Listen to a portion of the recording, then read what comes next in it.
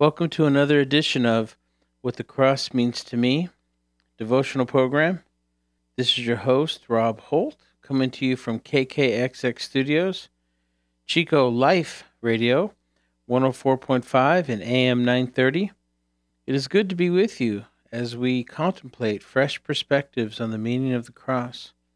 I am not a theologian, but a photographer of over 30 years.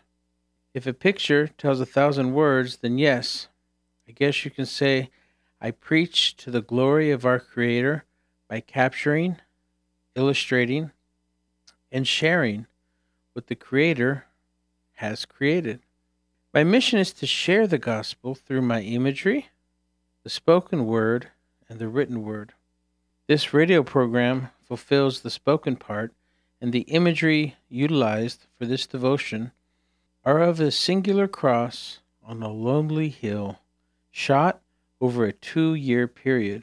The written word for this program is from a book that I published containing images of that cross collection. It matches 30 cross images with 30 original essays from a wide spectrum of Christian leaders sharing their insights on the cross. The book shares the same name as this program, What the Cross Means to Me, by Harvest House Publishing. Each week, we read one of the essays and ponder the wider meaning of the cross through the Word of God. This week's essay is More Than a Story by Jerry Jenkins. Jerry Jenkins is an author and scriptwriter.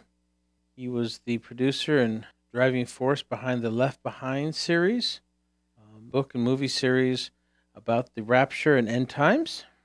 And so, with that, allow me to read his essay, More Than a Story, by Jerry Jenkins. As a lifelong lover of words and a treasurer of stories, I have always been drawn to the cross of Christ, the rough, ugly vehicle of death, for the lover of my soul has become an object of beauty in the hands of lyricists through the centuries. I can never, without a lump in my throat, hear, sing, recite, or even run silently through my mind phrases the story of the cross have inspired. In the cross of Christ I glory, standing o'er the wrecks of time. I will weep no more for the pain that he bore. I will glory in the cross. Love, crucified, arose. Was it for crimes that I have done he died upon the tree? Would he devote that sacred head for such a worm as I?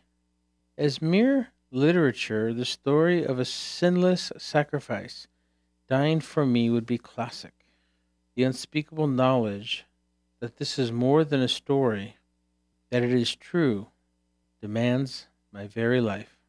So ends the essay More Than a Story, as written and submitted by Jerry Jenkins for the book What the Cross Means to Me. There is a poem accompanying this essay by Alexander Maclaren, which says, "The cross is the center of the world's history. The incarnation of Christ and the crucifixion of our Lord are the pivot round which all the events of the ages revolve." There's also an image accompanying this essay, an image entitled The Departure. It is an image after sunset. There's just enough light in the sky to be able to place items in the photo in a silhouette. The cross is only, I would say, 20% of the image on the lower left-hand side, and the rest of the image is mostly all sky. There is a 10% landscape at the bottom, but again, the rest of the image is all sky, except there is an airplane that looks like it had recently passed over the cross and is departing away from the cross. Hence, the name of the image, which is The Departure. Now, the story of the life of Jesus is detailed in the Bible, but only to a point. We are told in John 21:25 that Jesus did many things. If every one of them were written down, I suppose that even the whole world would not have room for the books that would be written. But from what we see in the Bible, we have 3 stories within his story. These are the events leading up to and surrounding the miraculous birth of Christ, an event that was such a paradigm shift that all of time was restarted.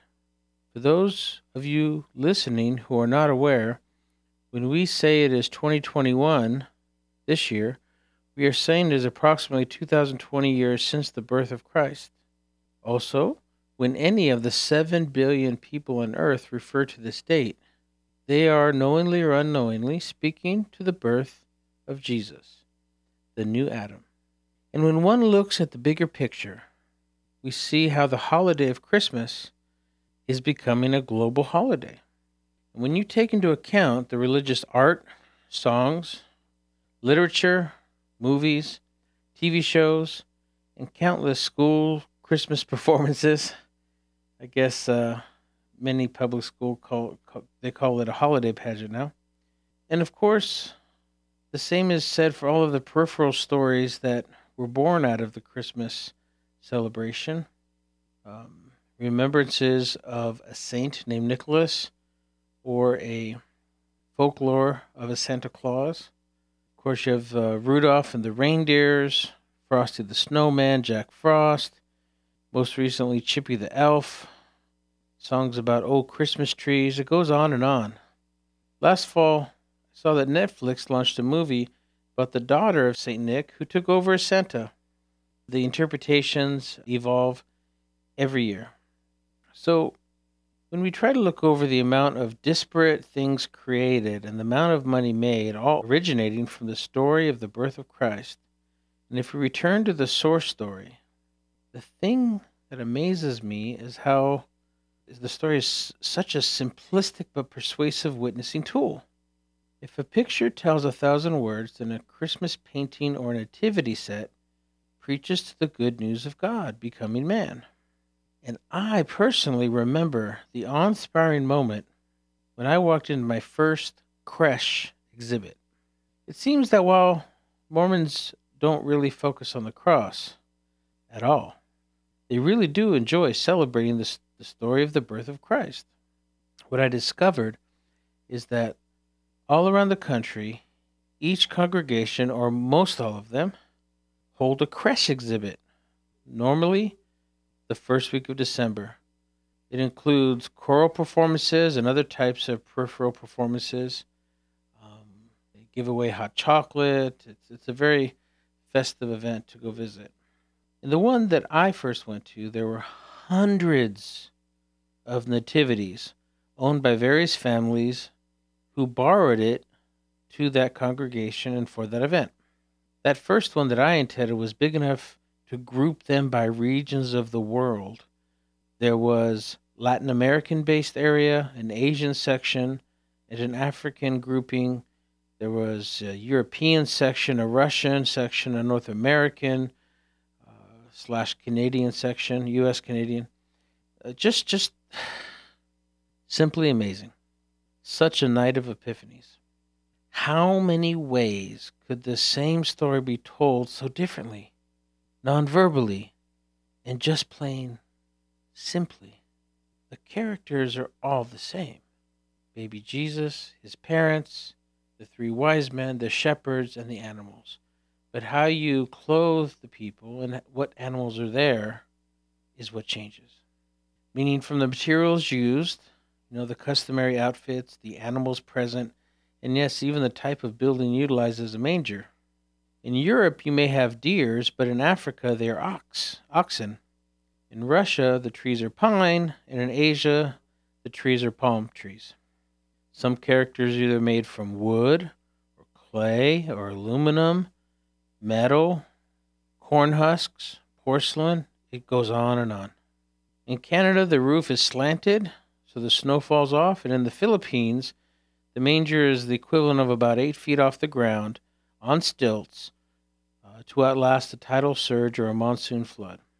So many different ways to tell the same story, and we are only at the beginning of the story of Jesus' life. We then have only a few glimpses of Jesus from that point in the manger story. It is not really until he reaches 30 years of age when he starts his ministry. Then we follow him as he questions, teaches, feeds, exorcises demons, tames the weather, heals, prophesies, and even raises from the dead. All of which, especially his 40-day trial of complete fasting, terrible temptation, and eventual victory over Satan, leads us to the sacrifice Jesus allowed himself to be. What I am thinking through right now is why there is nowhere near the broad range of art about the crucifixion as there is for the manger. I am now sure why, but it may have to do with the dark and bloody nature of that day and night. And while that may be why the range of artistic expression is a little less diverse, the Calvary story has much more twists and turns. It reminds me of a Game of Thrones type story with the courtside intrigue of Caiaphas lobbying Herod and Pilate to have them eliminate the Pharisees' competition by killing Jesus. The deep symbology at the Last Supper, the mysticism of the aberrations of Moses and Elijah, the passion of Jesus' prayer in Gethsemane, so intense his sweat was mixed with blood. Then there is the kiss of his betrayer juxtaposed with the healing of the servant's ear. Then there is the way that Jesus chose to respond in the two trials and the lessons we can learn from the rage of the mob. Then the story goes to an even darker place, to a series of torture, beatings, ridicule. Then this second of the three stories in his life really kicks in when we find our story at Golgotha. So many additional stories and sub-stories. So many things happening at the foot of the cross. Yes, the talk about amongst the indifferent Roman guards that had just tortured Jesus in so many ways. Or what the two thieves talked to Jesus and themselves about. And the discussion between the two Marys and his most intimate disciple, John. What is the broader meaning when Jesus asked John to care for Mary and for Mary to care for John? What can we learn from the deeper meaning when Jesus prayed, "Father, forgive them," or cried, "I thirst," or uttered, "I commit my life into your hands," and especially when he finally says, "It is finished." And finally, the symbolism of wrapping Jesus and placing him into a freshly carved cave designed to be a tomb. Which leads me to the third of these three main stories of Jesus, which coincidentally is broken up into its own thirds. The first is what happened in Hades. What, you say? How could the most perfect man ever to have lived have to go to hell? It is my contention that it is because he could, meaning only he could. The Bible tells us that Jesus went down and took back the keys of death, hell, and the grave.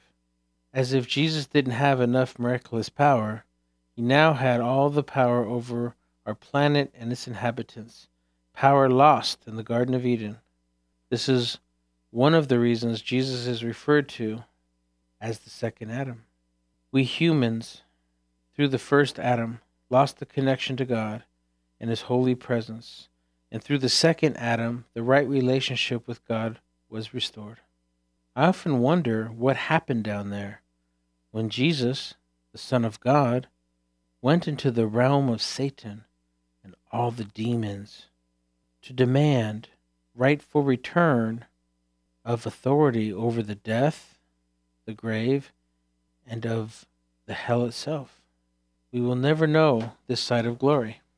The second part of the third story is the actual remarkable resurrection when Jesus came back to life on the third day, as some prophets and he himself prophesied about.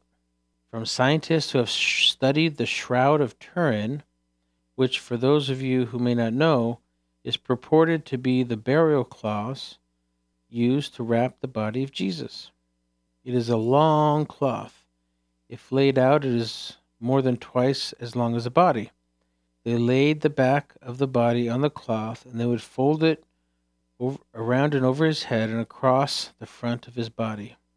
The shroud, as they call the burial cloth, is purported to be the one that surrounded Jesus, and it has an image of a body. It is the only shroud found that has an image that can best be described as a negative.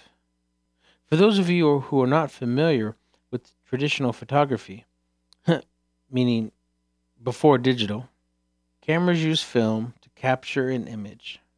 However, when it does, it imprints the image on the film, which is called a negative, which at this stage is a reverse of what was captured. Meaning that where there were whites, there are blacks. Where there are blacks, there are whites on the negative. And of course, many shadations for areas that fall within zones of darker or lighter. To create a print, one would go into a dark room, place a particular negative in what is called an enlarger, and shoot light through the negative on a specially sensitive paper, making a positive, or what is considered by most as the print, or finished photographic print, or simply as a photo.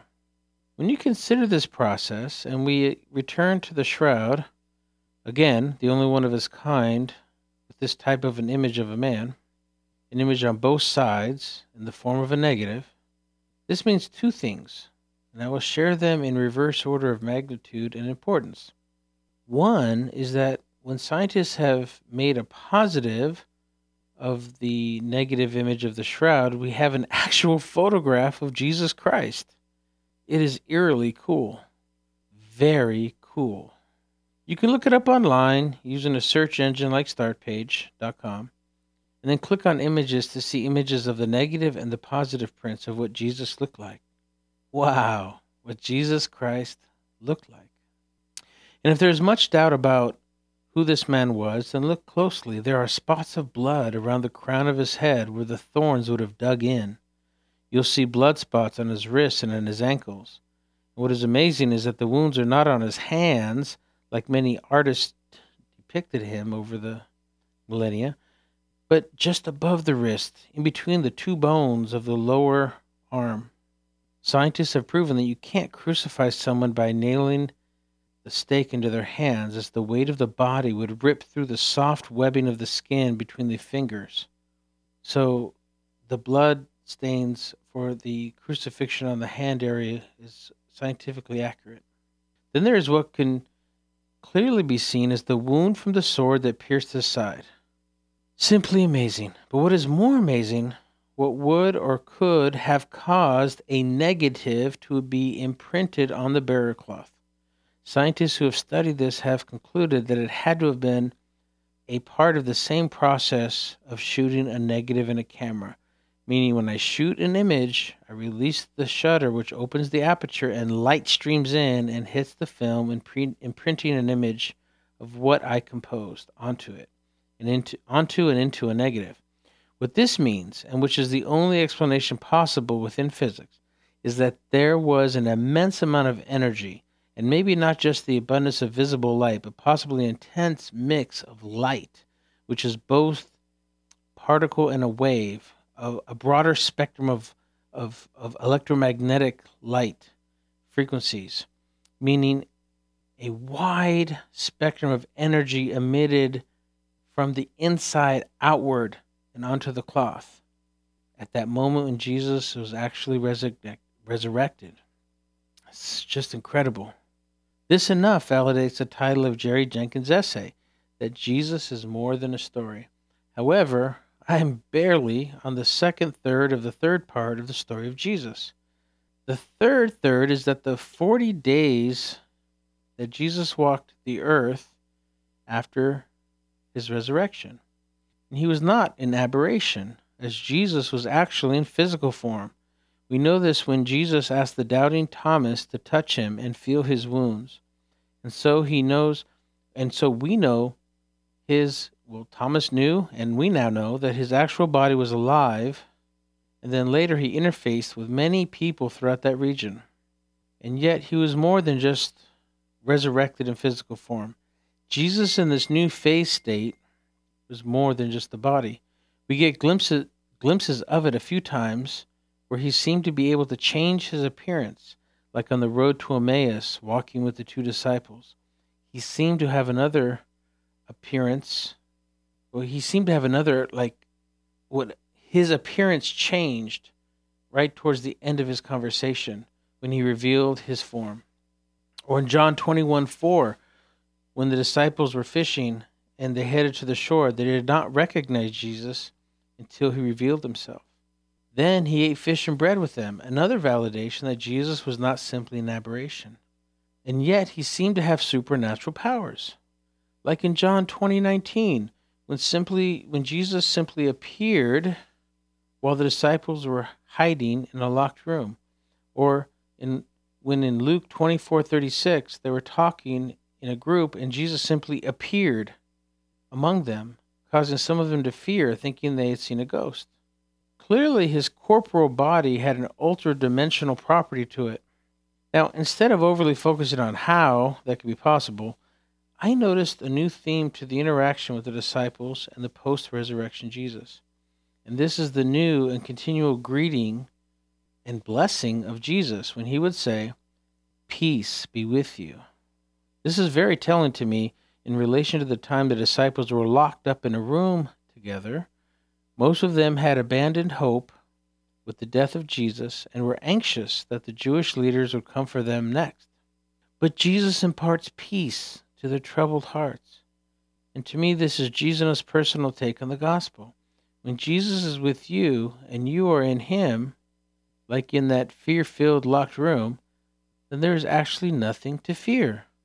You can live your life in perfect peace in any situation. Which leads us to the super important Great Commissioning and ultranatural ascension. Jesus tells Peter that he, the one with seemingly the most faults, will be the rock with which he will build his church on, and in several ways to tend to the flock of Jesus. He blessed the others, admonishing them to share the gospel with every creature. Now, I noticed when I read stories of the early church fathers, St. Francis actually took that literally. But for me, I take this to mean that I'm to share the good news of the gospel with everyone, every chance, and in every way I can. Some I know are doctors or dentists, like the ones my mom served with on the Anastasius Mercy Ship. They use their medical training and skill to share the gospel. Phil Driscoll uses a trumpet. Jerry Jenkins uses storytelling ability. A widower uses her gift of interceding to intercede for people. The little drummer boy used his drum. My mom used her intention to share the gospel through her joy. And I pray that God will bless my daily intention to meet the Great Commission through my photography and peripherally through the written and spoken word. Now, who are you and what gifts were you born with or developed? The Bible says you were fearfully and wonderfully made. And that means you have a destiny and a purpose, and you have something you can use to share the gospel with those in your ever-changing circle of influence.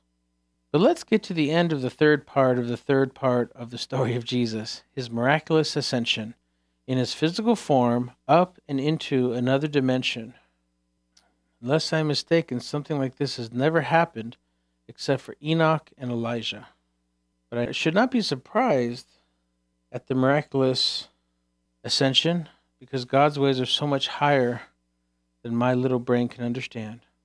Especially when I realize that these three main stories of the story of Jesus is not the full story of Jesus. Oh no, not even close. You see, Jesus in a different form was around before his birth, way before his birth in Bethlehem. Philippians 2:6 makes it clear that as the Son of God, he existed from eternity past. Jesus said to God in John 17:24 that God the Father loved him before the foundation of the world and was receiving the worship of the heavenly host as called in Isaiah 6:1 and John 12:37.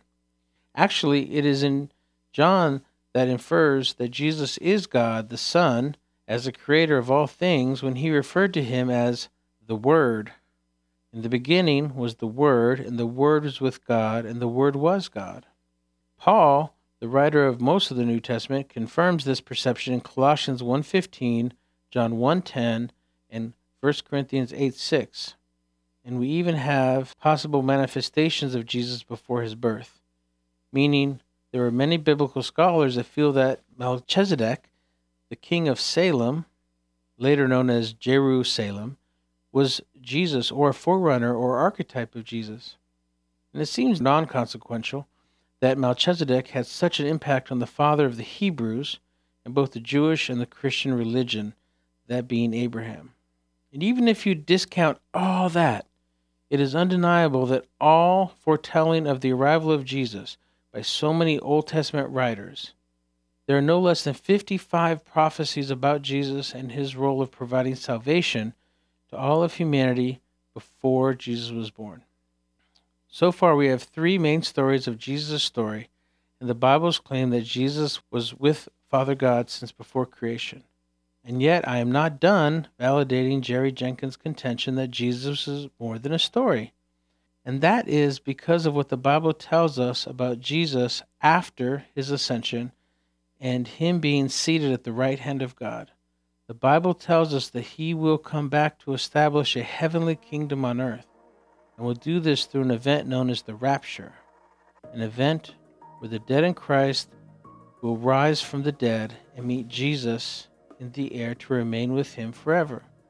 Now, there are varying schools of thoughts as to when it actually starts, but some say that the rapture will initiate a great tribulation, a 7-year period meant to prepare Israel for her Messiah, meaning at the end of the tribulation, Jesus will return with the host of heaven and the church to establish a messianic reign on earth, lasting 1,000 years. Not before the kings of the world come to fight Jesus in the valley of Megiddo, in an apocalyptic battle known as Armageddon. The army of Jesus wins, and his kingdom will be marked by material and spiritual blessings. So what do you say, brothers and sisters? I've just shared on the 3 main stories of Jesus' life, his pre-story, his post-story. Do you agree with me that Jesus is more than a story? If so, great. Continue or start living your life in the reality of who Jesus really is, and as he said to his disciples, go in peace. If your answer is no, then I suggest you consider John 1:12, John 11:25, John 20:30-31, and especially John 5:24. Whoever hears my word believes him who sent me and has eternal life.